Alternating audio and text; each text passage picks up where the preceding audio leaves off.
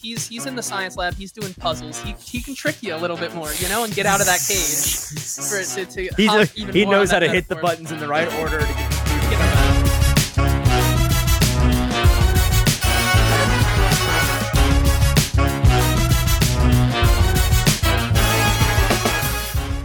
Welcome into the Hot Read Podcast, live from London. I'm your host, Easton Freeze, Director of Published Content here at BroadwaySportsMedia.com. We're also brought to you by the 440 Podcast Network. You can follow me on social media at Easton Freeze.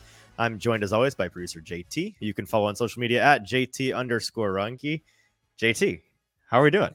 Oh, we're doing pretty good for being 45-ish minutes late. Yeah, just a little, just a bit of a whipple, isn't it? It's just a little late. Just a smidge, Listen, we're very far away from home, and technical difficulties arise sometimes. And listen, we're a little late. I mean, it's late here. It is a quarter to midnight for us in London, so it's late here. It is a quarter to 6, I believe, for those of you in Nashville and in the Central Standard Time Zone. Appreciate all of you that are with us live today. Excited to talk Titans Ravens ahead of Titans Ravens here in London at Tottenham Hotspur Stadium on Sunday morning for you all, afternoon for us. And then we'll get to the best bet Gauntlet week 6, a big redemption week for us, JT. Our first bad week of the year last week. It's going to happen. We're going to have probably one or two more of those the rest of the year. That's how it works. The public gets it right 40% of the time. We get it right 60% of the time. You got to take your lumps, but we're ready to bounce back. And for those of you that join us live, appreciate you being here. Austin in the comments with a question. Do we think Derek is going to walk out of the tunnel in historically accurate King Henry garb? A fantastic question.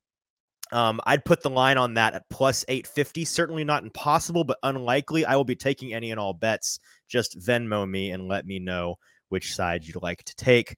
He should, for the record. He absolutely should. William in the comments as well. Appreciate you guys being with us live. We won't bore you with our London trip thoughts for more than, I promise, like 3 minutes. But just to kind of set the stage before we talk Titans Ravens. I chronicled on Twitter a bit about how I had a just nightmare of a time getting over here. What should have been about 9 hours of travel start to finish turned into about 21 hours of travel start to finish. I was up for like 28, 29 straight hours, 3 or 4 delays and cancellations, and it was the worst. And we lost some luggage as well. It was great. It was awesome. Thank you, American Airlines and British Airlines. You suck. But we're here eventually, got there, and then I got here, and I think a combination of the jet lag plus the fact that I hadn't slept in over 24 hours, plus the fact that I was dehydrated, led to me dealing with some serious like jet lag vertigo and was extremely ill for like 6 hours when I got here. And then I went to like a bodega and found some magic bodega man who gave me some magic medicine that I Googled and found out is not FDA approved. So you can't get it in the US, but you can get it here. And I put it in my belly and it worked. And so we're magically back and I'm back. And so that's good. JT, how was your time getting into London? Perfect. I got in. Awesome. I was fine. Sick. By the time that you got in and you were starting to feel good, we were supposed to leave. Actually, we did leave like 6 hours ahead of you and you beat us here somehow. I already had seen the sights of London. I was drinking a few pints already yesterday before you even got boots on the ground here. Hate you for that. I'm doing great. 2 other things from London, and then we'll talk Titans Ravens. One, my number one takeaway from 2 takeaways from the city. One, it's just New York, but everything's older and a little bit more proper, which is not and a lot of bricks. Yeah. Number 2, there's a lot of towers in this town. Everything's a tower, but also a lot of the towers don't look like towers. I went to the Tower of London this morning, got there. It looked like a fortress. Didn't see a tower. Got in there, found out the tower was a tower for its time in 1266 or whatever, but it's like 3 or 4 stories tall. My take is that, like Pluto as a planet, towers should be relegated with time to buildings. If you were a tower in your day 1,000 years ago, but you're 4 stories today, I'm sorry, you're a building now. You don't get to be a planet anymore, Pluto. Does that not make sense? Like, you can't just lie and say you're a tower, but you're a pretty standard building. I mean, to go one step further, Big Ben is actually not the clock tower, but the bell inside of the clock tower. This is true, yeah. So, like, everything here is also not all that big. It's kind of medium Ben, to be honest. I was a little underwhelmed by. Have you been to Disneyland in California before? I've not. I've been there. It's like seeing, because if you've been to Disney World in Orlando, Cinderella's Castle, massive. In Disneyland, they built it in the 60s. It was Walt Disney and like his nephews over a weekend. They like did it. We went to Home Depot and built a castle, and it's Sleeping Beauty's castle. And you get there and you're like, meh. All right. That's it. Yeah, that's kind of what it is. We've enjoyed London though. I have. We went to see Les Mis tonight on West End. Was so good, fantastic. Yeah, the cast had the goods. We decided to, instead of go to Australia and Europe or in England. Yeah, our buddy Paul Kaharski went and saw a friendlies match at Wembley Stadium, which good for them. Fun. But like sure. Les Mis was killer tonight. It was great. So it was awesome. I wouldn't change that. No All right. offense. I think we've hit our quota on talking about London. I'm sure we'll talk more about it on our Monday show, our Sunday evening show, afternoon. I don't know what on Sunday after the game when we're talking to you, whatever time it may be. But today we're going to talk a little bit about the Titans Ravens. Very different show structure than usual for a preview show. We're on bare bones setup here. And we're also tired. And so like, we're going to talk about the keys here. We usually go into a lot more detail, have a lot more facts for you. If you're looking for a lot of numbers, let me just direct you to an article that we are producing that will be out on Broadway Sports Media, the website, BroadwaySportsMedia.com, on Saturday morning. The Titans 10, which is the 10 most important, most pivotal facts about each week's matchup, that really are matchup defining statistics that you need to know going into the game. That's where you'll get the numbers, a lot of which are the things we typically go over. Today, we're talking more narrative things, and 2 or 3 things I have on my mind about this game that I want to talk about before we get to the game. The first of which is, there's been a lot of talk about the Titans' red zone woes this year. And in the past 3 years before this season, actually, I believe 4, technically, they've been well above league average in terms of their effectiveness in the red zone. And that is something that this year has really cratered. And there's a lot of different fingers being pointed. Is it new offense with Tim Kelly? Is it this personnel is not quite getting it done? Is it, Derrick Henry doesn't have the efficacy that he used to have in the red zone, just isn't there anymore? Is it that Ryan Tannehill is costing them by not being mobile enough? And like, there's a million things you can point to.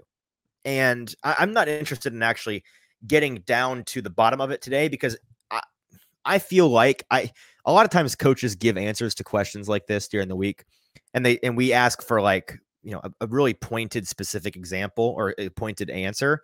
And they give us a generic, like, when it's just sometimes, there's a lot of things that go wrong. Sometimes it's this, sometimes it's that. Ultimately, we're all responsible. And it's very coach speaky. And you're like, okay, well, thanks for obfuscating and not giving us an answer.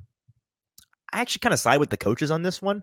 I went back earlier this week before leaving for London and was kind of looking at each failed red zone attempt this year. I believe they're somewhere in the 30s percentile. I think the 4 years previous to this year, they were averaging in the mid 60s percentile in terms of converting trips inside the 20. Yeah, one of the best for the past 4 years before this in the league of converting red zone trips, getting inside your opponent's 20-yard line into 7 points instead of 3 or 0. And so a lot of the failed red zone attempts, like, there are some common threads in there. The one of the biggest is the fact that they get into the red zone and then put themselves in low conversion scenarios by committing, bad pre-snap penalties, poor judgment, poor discipline, pre-snap penalties, or post-snap penalties. A big holding play, you're suddenly in 1st and 20, and you're behind the sticks. And the way that this offense operates, they're built on more efficiency than explosion. And in the red zone, it's really hard to be explosive. And so it's just kind of, this is one of those teams where you feel like 1st and 20, you're like, okay, it's, okay, time to Nick Folk, come on, start warming up, time to get on out here. I don't really have any faith in you in converting here. So that's one of the bigger trends. Another thing is in the red zone, our buddy Zach Lyons over at Stacking the Inbox and Football and Other F Words wrote about this week. And one of the things he was keying in on, I think he put this on Twitter as well, is that this team, when they go to Derrick Henry in the red zone, have actually this year been really inefficient. And when they've put the ball in Ryan Tannehill's hand in the red zone, they've actually been really efficient. And the problem is they're doing too much of the inefficient thing than the efficient thing, which seems counterintuitive because you've been to Nissan Stadium before. The Titans get inside the 20, the whole stadium gives up the goose and is like, Henry. And it's like, okay, that seems like the intuitive thing to everybody, obviously. Based on efficiency this year, that's not been it. That's not to say that Henry's washed or can't be effective in the red zone, but I think defenses get in, they get backed up on their goal line and they're like, okay, now's the time for us to make you beat us with Ryan Tannehill. We're not going to let Derrick Henry bully his way into the end zone. We're going to shut that down. And I don't know if the Titans just aren't recognizing that and realizing, okay, well, let's put the ball in Ryan Tannehill's hand here. And they're just sticking to their guns with Henry or what it is. But whatever the case, I think that there's a lot of different things that have gone wrong to cause the red zone inefficiency. There's not one thing to point to. My actual point that I'm making in all of this is that I anticipate the Titans getting into the red zone this week against the Ravens 3 or 4 times. That's what I think is going to end up happening. And this, on paper, you're going to be like, wow, bold take, Easton, to make a mathematically sound probability-based prediction that's actually just likely. But a very simple challenge for them, a very simple goal for them in this game, a key to victory here, is you have to convert at least 2 of those red zone trips into touchdowns. I see no path to victory against this Ravens team where you go 1 for 3, 1 for 4, 0 for 3, 0 for 4 in the red zone, and Nick Folk has a big day and you score 10, 13, 16 points. You've got to get 2 touchdowns in this game at least. I don't see them getting into the red zone a bunch against this Ravens team. I really would be shocked if you see them get into the red zone 5 or 6 or 7 times. I think 4 is the most that's going to happen, and they're going to have to be efficient with those trips. Yeah, I just think, like you said, in years past where they have been super efficient, it's been because they've been so good at getting Derrick Henry like very close into that red zone. And then from 10 yards out, that's where you see Derrick Henry become really, really efficient. But as Pretty Boy Lipshit says in the chat here, Derrick isn't hitting the holes as hard as he once did. I think there's been a little bit of regression, but also I think it has the holes as much to do with the offensive yeah, line where are the holes, man? As it does with Derrick Henry. However, like you said, they've been hurting themselves. They've been shooting themselves in the foot because of, like you said, penalties that back them up to 1st and 20. And then all of a sudden you're out of the red zone. And that's where it becomes harder for them to really capitalize on those situations. No, I think that is absolutely fair. And I don't want to discredit what Pretty Boy Lipschitz is saying that Henry, like whatever is the case here, Henry is not as effective in the red zone, bottom line, whether that's him, whether that is the offensive line, whether that is defenses selling out to stop him, and the Titans just have to correct course on that. I don't quite know. Another thing that I know that you are big on this week, and you were big on it, you were talking to me about it before you watched the film this week, while you were enjoying your travel leisures, and I was painfully on the phone with PR for 19 hours. You were watching a lot of the Ravens film from last week, and you saw a lot from rookie Zay Flowers that kind of reminded you of what we saw the Titans face against Colts rookie Josh Downs in week 5. I think that there's an opportunity for him to have a big week against this Titans team. And on the flip side of that, the Titans defense has to have sat in that film room this week, watched what Zay Flowers can do out of the slot as your flanker, as your 2, as your Y in on the outside, and in that short area with that short area burst and quickness that he brings, a lot of the stuff that we loved from Josh Downs. I would argue Zay Flowers is actually just better at those. Like, he's just a better version of Josh Downs, 2 prospects we both really, really liked. The Titans are going to have to adjust from what they did last week to not get shredded in that short area and just sliced and diced by Zay Flowers.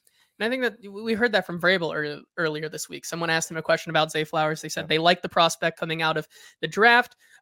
They're going. We know the Titans brought him on visits. We know that they were thinking about him. There's a lot of verified rumors. Like, they were interested in Zay Flowers. Yeah, and he does basically what, as I was watching the film on both sides with the Ravens offense and the Titans defense, he really does, as you said, in that flanker role, do what Josh Downs does, but a lot better. He's just a lot quicker, a lot more physical in those route running ability than even Josh Downs is, which is kind of crazy to say. But I think the biggest key, as I was watching a lot of this film, is that when you use him in that flanker and you're sending him in motion and you're kind of trying to confuse the defense, that's what happened last week against the Titans. When you keep your corners kind of, for the most part, on their certain side of the field and they start moving around like they did last week, you saw a lot of confusion, and that's where you saw Josh Downs kind of be open.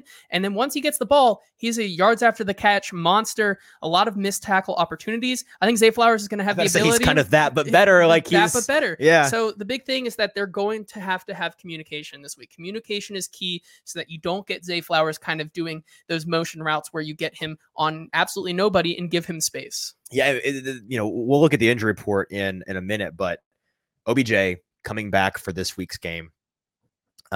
You've got Rashad Bateman still out there. I say OBJ coming back. Was he? I don't think he was playing last week. That's no, I don't. Yeah, I don't believe he played last week. Yeah, so I'm right about that. Like you said, Rashad Bateman, Nelson Aguilar. Rashad Bateman might as well be hurt Devin out there Duvernay, because he's hurting the team with the amount of breaking drops and lack of playmaking that he's putting out there as a former first rounder. But I personally view Zay Flowers as the biggest threat for this team in the air in this game. Speaking of in the air, a fascinating conversation with this game. And those of you that are watching with us live, feel free to chime in on the comment section at Broadway Sports Media's YouTube page, Broadway Sports Media on YouTube. Find this live stream there. Join the conversation there in the comments. We would love to hear from you. Like we've heard from DP and Pretty Boy Lipschitz, Ben and Austin. Appreciate you guys. Is this going to be a game that's decided by air or by sea? Is this going to be on the ground and going to be kind of what I think on paper you'd expect from these two teams? And we've seen a storied rivalry between these two. They both have been among the most, I think what's the stat in the last 4 years? They've been the two highest yards per game rushing teams in the league, known for their rushing attack, creative rushing attack, relentless rushing attack, relentless determination to stick with their rushing attack even when things aren't going great out of the gate, and force you to submit in the fourth quarter and win in those trenches. That's what's defined these two teams for a long time. I think it's still largely what defines them today. And so on paper, you'd say, well, yeah, that's what this game's going to be, is it's rushing champ versus rushing champ. Who's going to be the better rushing team? I think there's an opportunity for this game to actually be the opposite because both teams are so effective on the ground, because that's not a secret to anybody on either coaching staff or either team's player personnel. Like they know that's the case. The Titans coming off of their worst run defense game in 17, 18 games and 20 games in a row. When you give Zach Moss his career game, you realize you have to go back to the drawing board. Unless I'm missing something, it's the worst. Yes, it's the worst rushing defense they've had since they allowed Saquon Barkley to hang 200 plus on them in week 1 of 2022. I might be missing one somewhere in there, but that's pretty much what it is. I see no world, and assuming Tier Tart's playing, I think the vibes that I'm getting, what we're hearing, again, we'll talk about the injury report, sounds like that's what it's going to be. He's going to at least give it a try. Even if he's not, there's a pride in that locker room. There's a pride amongst those on this defense. They're not going to have that kind of game.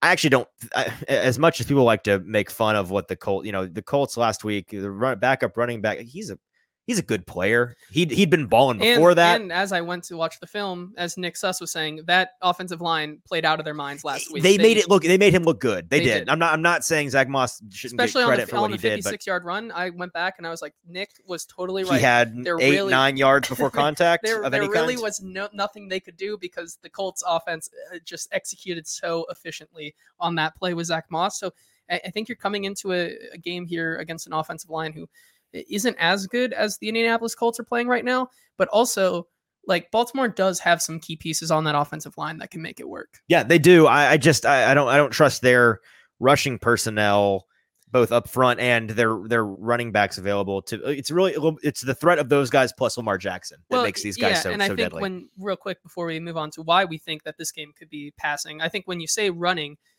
these two teams run very efficiently, very differently. Yeah. One, you have Derrick Henry, and you have just like a soon-to-be Hall of Famer running back, just absolutely tearing it up back there. Yep.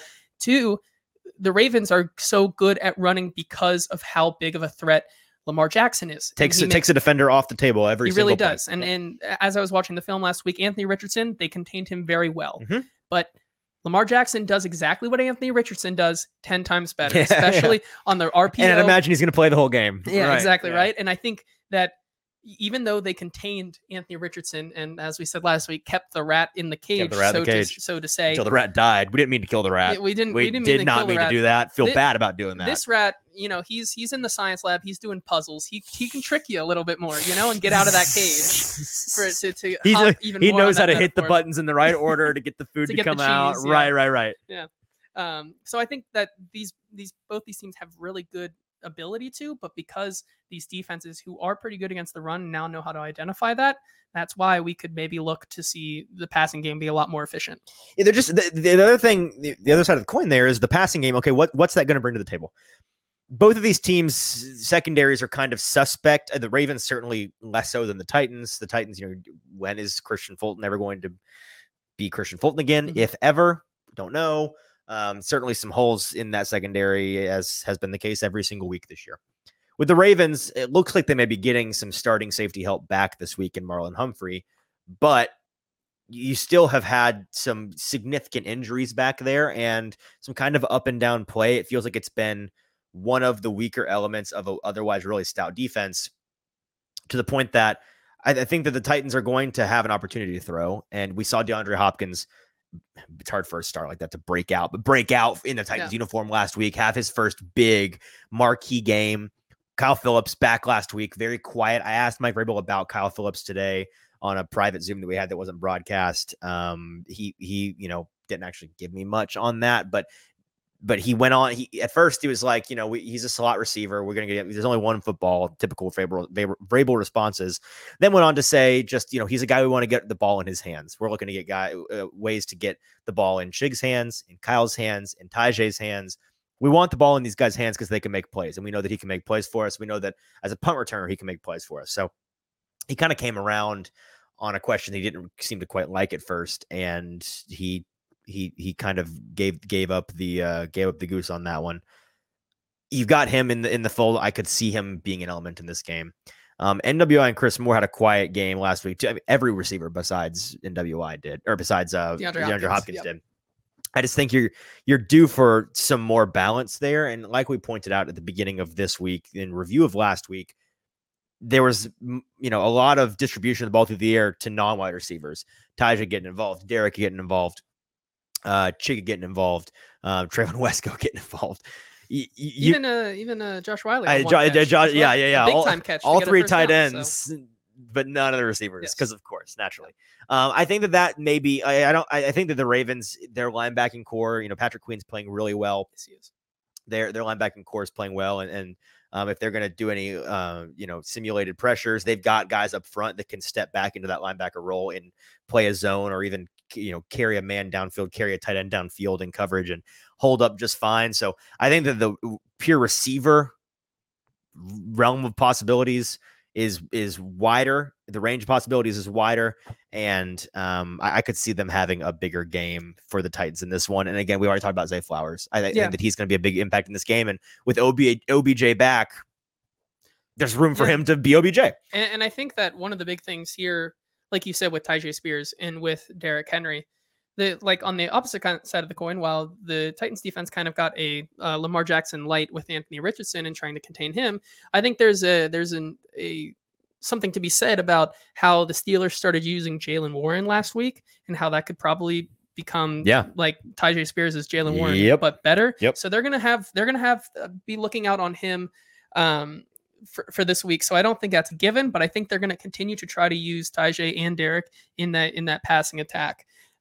We have a couple questions here in the YouTube chat from Tim Lee, who says Titans are facing Colts again in terms of the passing game, but better. Lamar over Richardson, Flowers over Downs, OBJ and Bateman over Pierce, and then Mark Andrews over Jelani.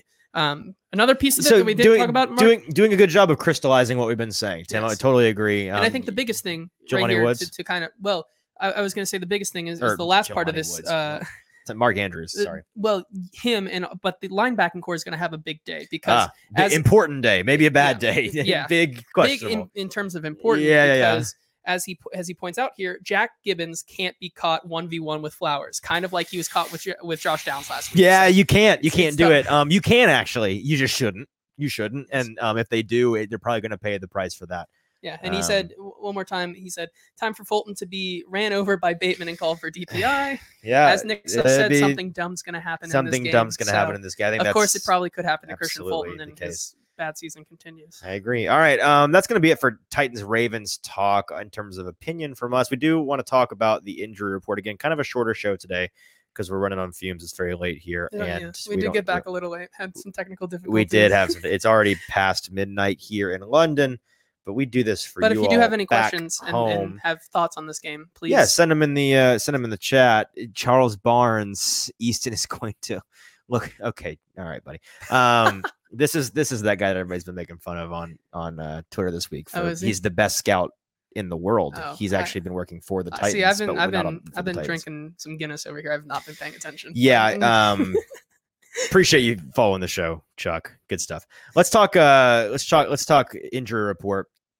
JT, what do we got? It's certainly a long one for the Titans. Yes. 3 guys did not travel and were out. The rest of the report relatively clean. Yeah. So the 3 guys who did not travel with the team this week: wide receiver Treylon Burks, linebacker Luke Gifford, and defensive back Elijah Molden. I think the biggest surprise here continues to be Elijah Molden.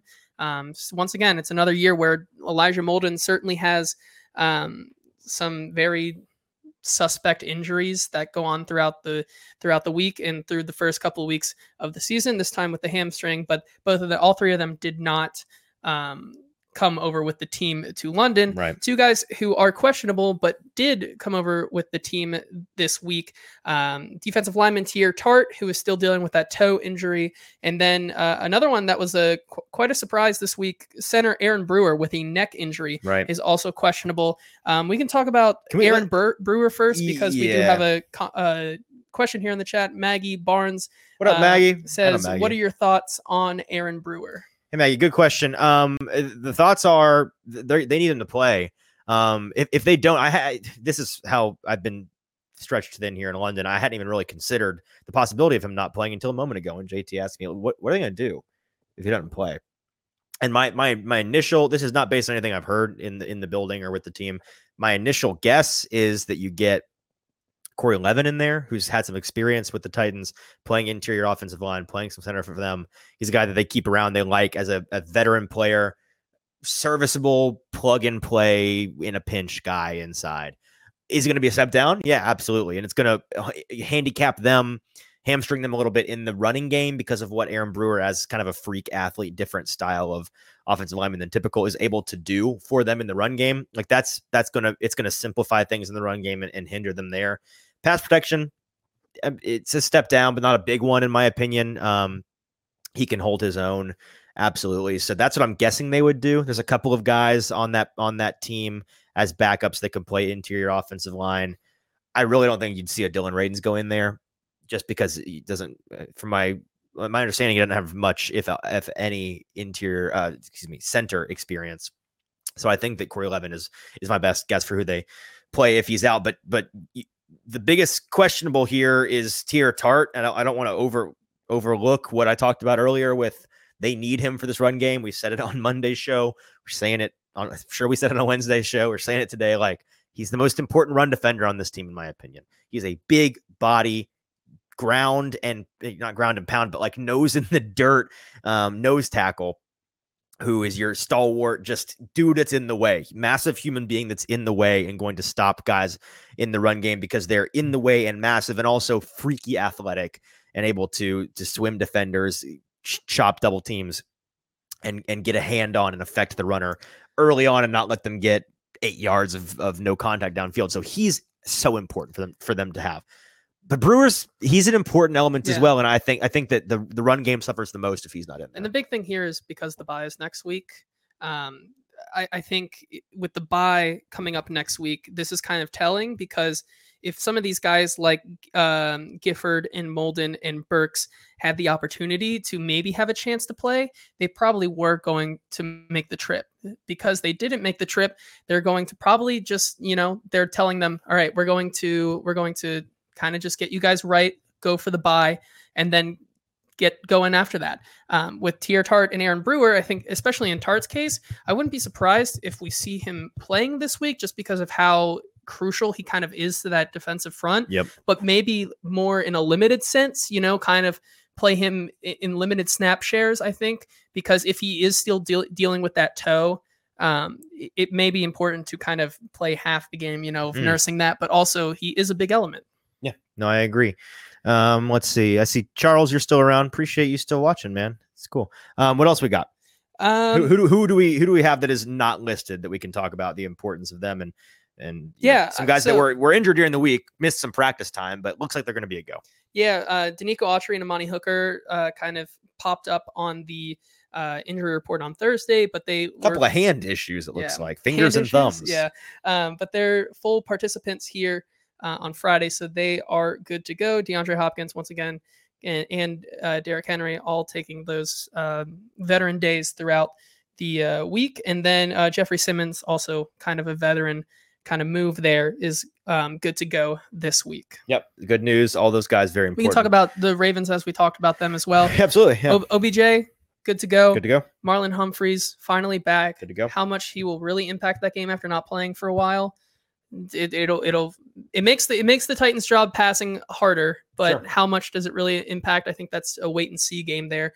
But those are the two on the another starting lineman, I believe, right? Or was that a backup lineman? Back. Okay, just kidding. Sorry. They had one guy ruled out who's totally escaping my memory. I will look that up when we're talking about the best bet gauntlet and get back to you. But first, let's get to the best bet gauntlet, which is our final segment of today's show, where we're going to make some money for us, make some money for you guys. Had our first down week of the year last week. Went 3-7, I believe, on the day. 3-7, bad day. Despite 3-7, which is a horrendous record on the day. On the year, the show is still 66%, 30-20 on the year. JT with the decisive lead, leading me by 6 wins right now. I got a lot of season left to catch up, but I got some work to do. You've been on a heater. I've been pretty back and forth. But cooled down a little bit. But excited about this week. That's, we're going to have some down weeks like that. You got to trust the process, trust the aggregate here. Again, 66% coming off of a 3-7 week.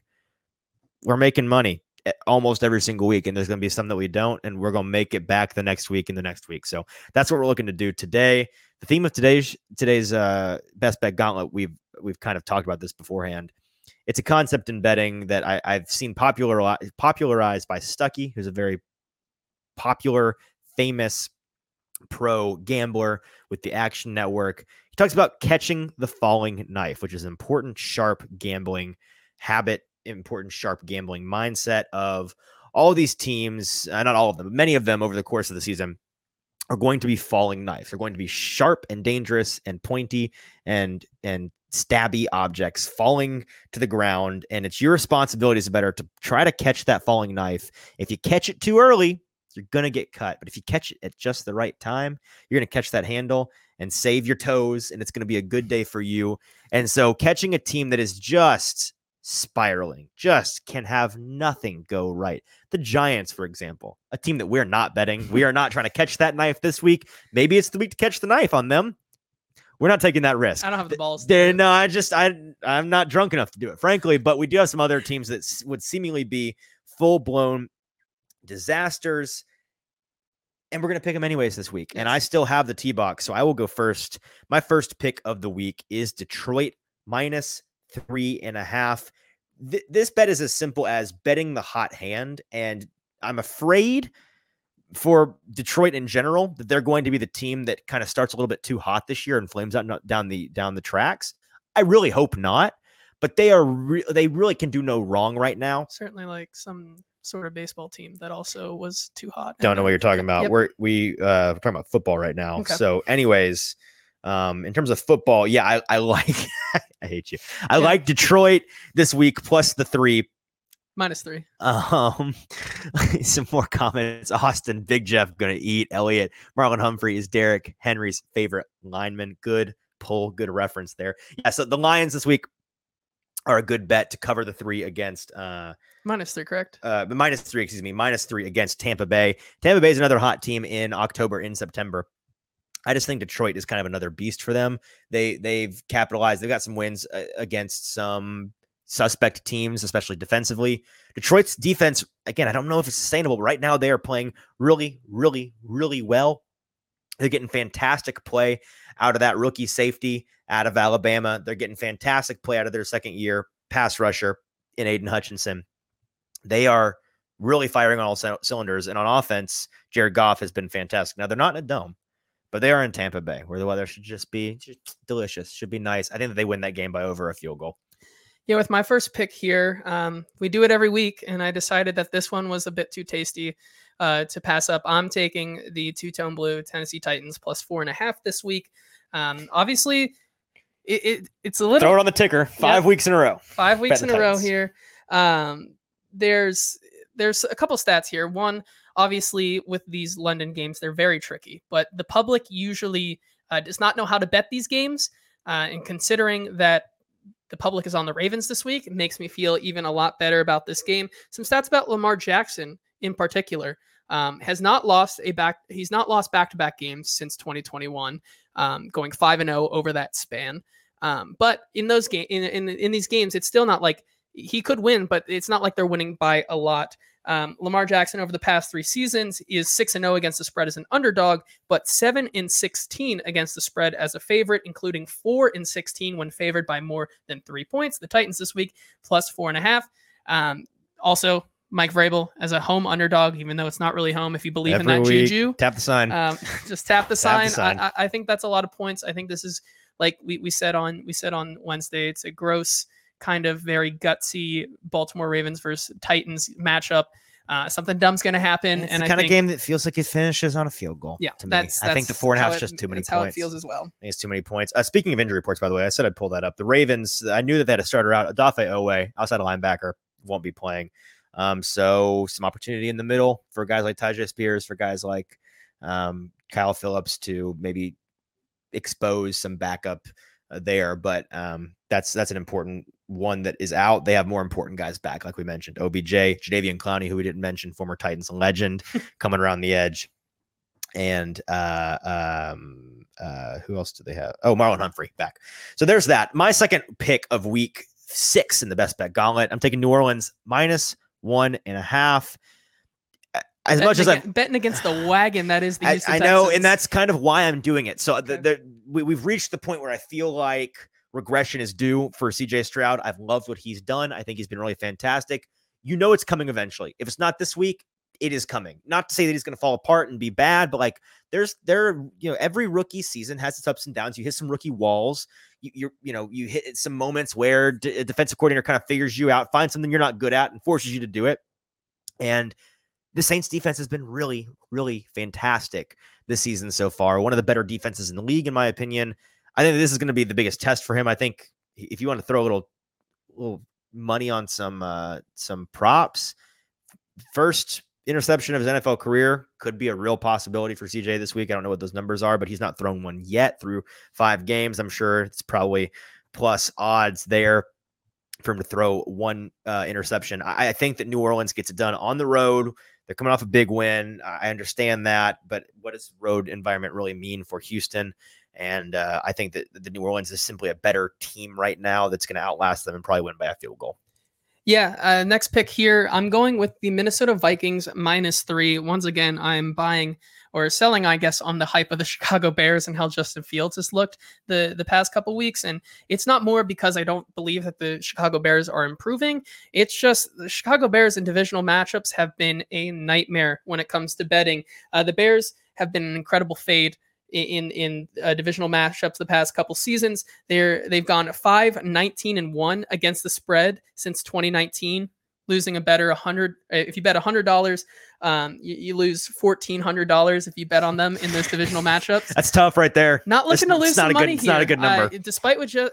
Despite Justin Jefferson being out, a lot of teams are able to run on the Chicago Bears. So I think Alexander Mattison will have a nice day.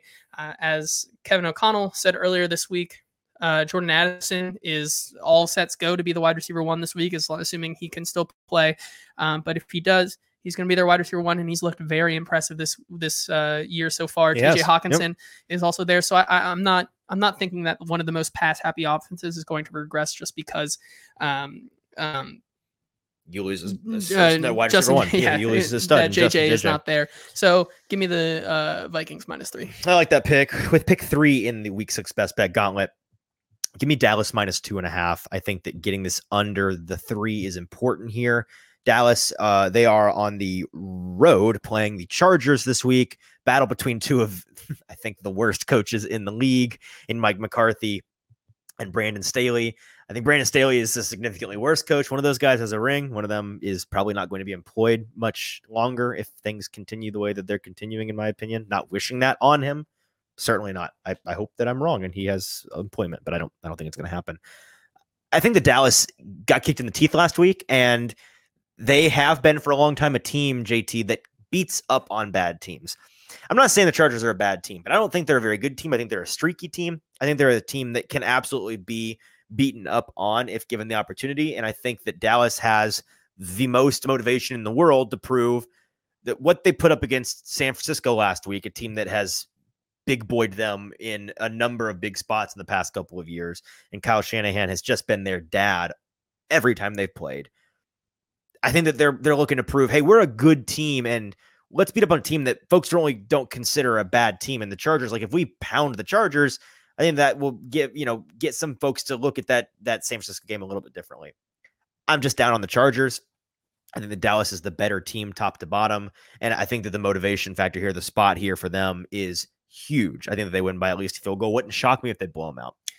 Yeah, my next pick here is one that feels so ugly, but I have to do it here. I'm taking Colts +4 right now. Wish I could have got it at 4.5. Would have felt a lot better. But the Colts are headed to Jacksonville in this divisional game. They're not a divisional home dog, but still a divisional dog nonetheless, who has been playing a lot better than people's expectations this season. Of course, Anthony Richardson will not be in there, but Gardner Minshew will take his place, who also helped the Colts kind of upset the Baltimore Ravens. How big of a downgrade is it right now? I don't know if it's that big I don't think it's a big downgrade right now. We love Anthony Richardson. I don't think right now it's a big Regardless, downgrade. I think this one is big because you have to remember that that Jacksonville has been in London for the past 2.5 weeks. Coming back to the States now, I'm not saying that they're not going to be ready. Have you seen the number on this, by the way? Or no. I forgot. Pardon me. The exact stat I'll probably tweet out at some point between now and Sunday. I saw earlier, I think yesterday, that teams that have come back from London and foregone their bye, because that's what the Jags did. They were in London for 2 weeks. They're coming back, not doing their bye right away like the Titans are in week 7. Teams that have done that and come back have failed to cover the spread. I think that they're like 1-6 all time, and they've gotten blown out a handful of times. It's not a very good idea to do that. And it's what they're trying to do after 2 weeks in London where the body fully adjusted. So now they're trying to fully adjust back. Yeah. That's also a good stat, but I just think it's a divisional game. They played them close last time with Anthony Richardson in the week 1. Yep. This team has only gotten better since then. You get Jonathan Taylor back, even though the Jaguars were very good at stopping the run last week. How big of a factor will that be? We'll have to see. Yep. But this Colts team continues to play better and better, and it feels like all of these AFC South teams are just closer together in terms of how good they are than a lot of people realize. So give me the Colts with the points. I like the pick. My next 2 picks are gross, but I need you to hear me out. And they're very gross for different reasons. My first pick is my 4th pick and the best bet gauntlet for week 6. I'm taking New England +3. First of all, I think that you're going to get this number at 3.5. I think you're getting the hook if you wait to bet it until Sunday. So I would wait until Sunday to bet it to see if it goes up to 3.5. But New England is on the road playing the Raiders, getting a field goal. This is, like I said at the top of the segment, this is catching the falling knife. New England seems like a hapless, listless, lost team. And they kind of have been for the last 2 weeks. And on the whole, they kind of seem like that may be the case. I just don't see that team rolling over against what I think is a pretty fraudulent team in Las Vegas. They've gotten some gifts in wins, in my opinion. And they're kind of frisky at times. But in general, I think that this New England defense is going to give that offense problems. And I think that New England's offense simply has to improve. A number that I saw, again, that if this was a regular week show and I had a bunch of notes in front of me, I would have written down. But this is another set I will go find before Sunday and put out there. Teams that in 2 consecutive games have failed to score 6 or more points. In that 3rd game, after 2 consecutive no scoring games, have scored on average. It was a number is an average north of 20. It was in the 20s. And that's a lot of points against a Raiders team that I just don't think might be able to hang against that defense. So I think New England is a catch the falling knife spot. Not to mention it's a lot of sharp action on that this week. A lot of professionals like this gross number. So we're going to try it. Maybe we get the blade. I'm thinking we get the handle. Give me New England plus the field goal. Wait for the hook. Get the hook on this one. That is very gross. My next pick here is also gross for a different reason, and that's because I'm betting against Desmond Ridder at home, which that's so... The immovable object, Desmond Ridder at home. He has not lost or failed to cover the spread against or he's not lost yet at home in his college just outright, and I think, and straight professional up, career against the spread. Is a different story. So he has lost against the spread. However, this is more of a coaching mismatch, I think, this week in just terms of Ron Rivera this week. Being an underdog, Ron Rivera kind of thrives. He's 58, 43, and 2 against the spread as an underdog in his career, and coming off extended rest, like he did last week when he played against Chicago and kind of got bodied last week against that Chicago team. He is 12, 6, and 1 against the spread. I think this team is a lot better than what they showed in Chicago last week. And I don't think that this Atlanta team is as good as people are giving them credit for right now. So give me the Commanders plus 2.5. I dig it. My last pick, my 5th pick of the week 6 best bet gauntlet. I'm doing something gross for a very different reason than my 4th pick. I'm taking a very, very square side, but I think that the public is right on this one. I'm taking San Fran minus 10. I don't want it 10.5. So find it now at minus 10. They're playing at Cleveland this week, and we've got no Deshaun Watson again. Kind of weird, his shoulder situation. He's been out for a couple of weeks despite being cleared by doctors 2 weeks ago to play. Clearly, he's just not feeling it. Dorian Thompson-Robinson, rookie out of UCLA, 5th-round pick. DTR is playing for them again this week. We saw him get pretty badly beaten up in that Ravens game in a very, very impossible situation for a rookie on short notice. He's got some more notice this week. They're playing PJ Walker this week. Or sorry, is it PJ? Yeah, I didn't see this PJ announcement. Yep. That does not change my opinion. That does not. Trying to think the last time we saw PJ Walker in action. Carolina last year. Yeah, against the Falcons team it doesn't. Not as good. It doesn't change my mind. So did they add him this week, or is he okay? So I actually like this better for my argument. Here's the argument. Here's the number. XFL quarterback versus this San Francisco team. Yeah, and here's the thing. This San Francisco team with Brock Purdy starting the last 8 games that he has started in a row, they have scored 30 or more points. The anti-Titans, 8 consecutive games of 30 plus points. That means in order for the Browns to cover this spread, assuming that they continue that, and you say, well, this Browns defense is a better defense. Yes, it's a very good defense, but they put up 30 on some really good defenses in the last 8 games. I went back. I promise.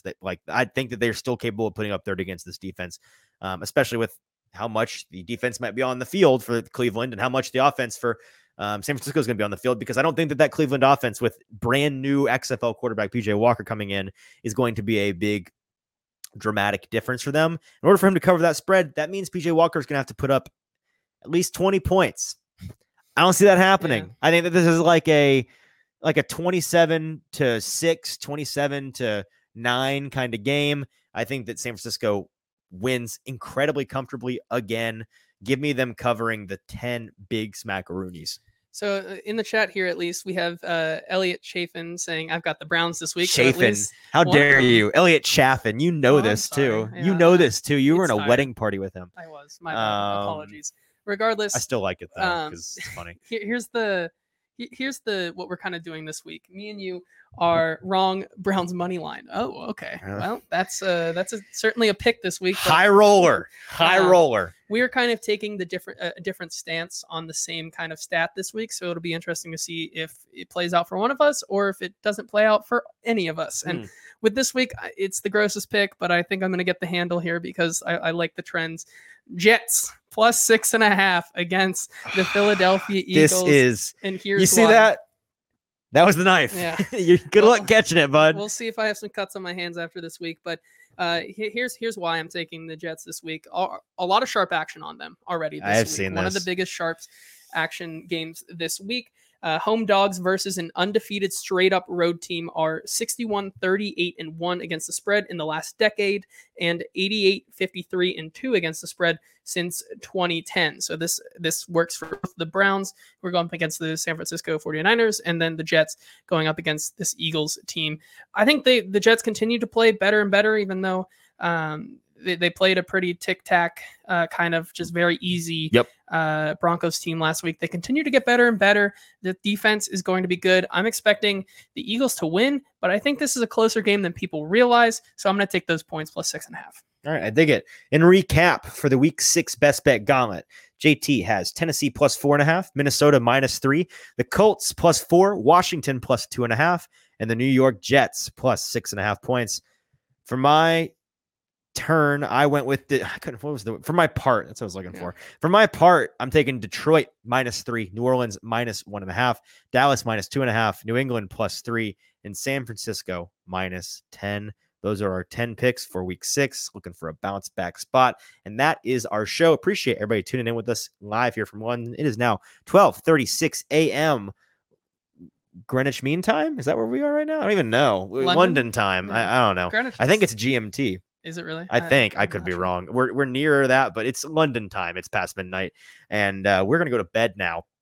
You all enjoy your evening, your Friday evening. Go out and do something fun. Enjoy your weekends. Enjoy waking up at 9:30, 8:30 Central, 8:30 Central Standard Time to watch Titans Ravens here in London. It'll be 2:30 our time, so we'll be wide awake and ready to go for that game. We'll be covering everything from that game, at the game, from the press box, talking to players and coaches afterwards in the locker room, and then we will be live later on Sunday, probably between, I'm going to guess, maybe in the middle of the early window, maybe between the early window and the late window. At some point that day, midday in the afternoon, we'll be talking Titans live here from London. So until then, have a great weekend. For producer JT, I'm your host, Easton Freeze. We'll talk to you on Sunday.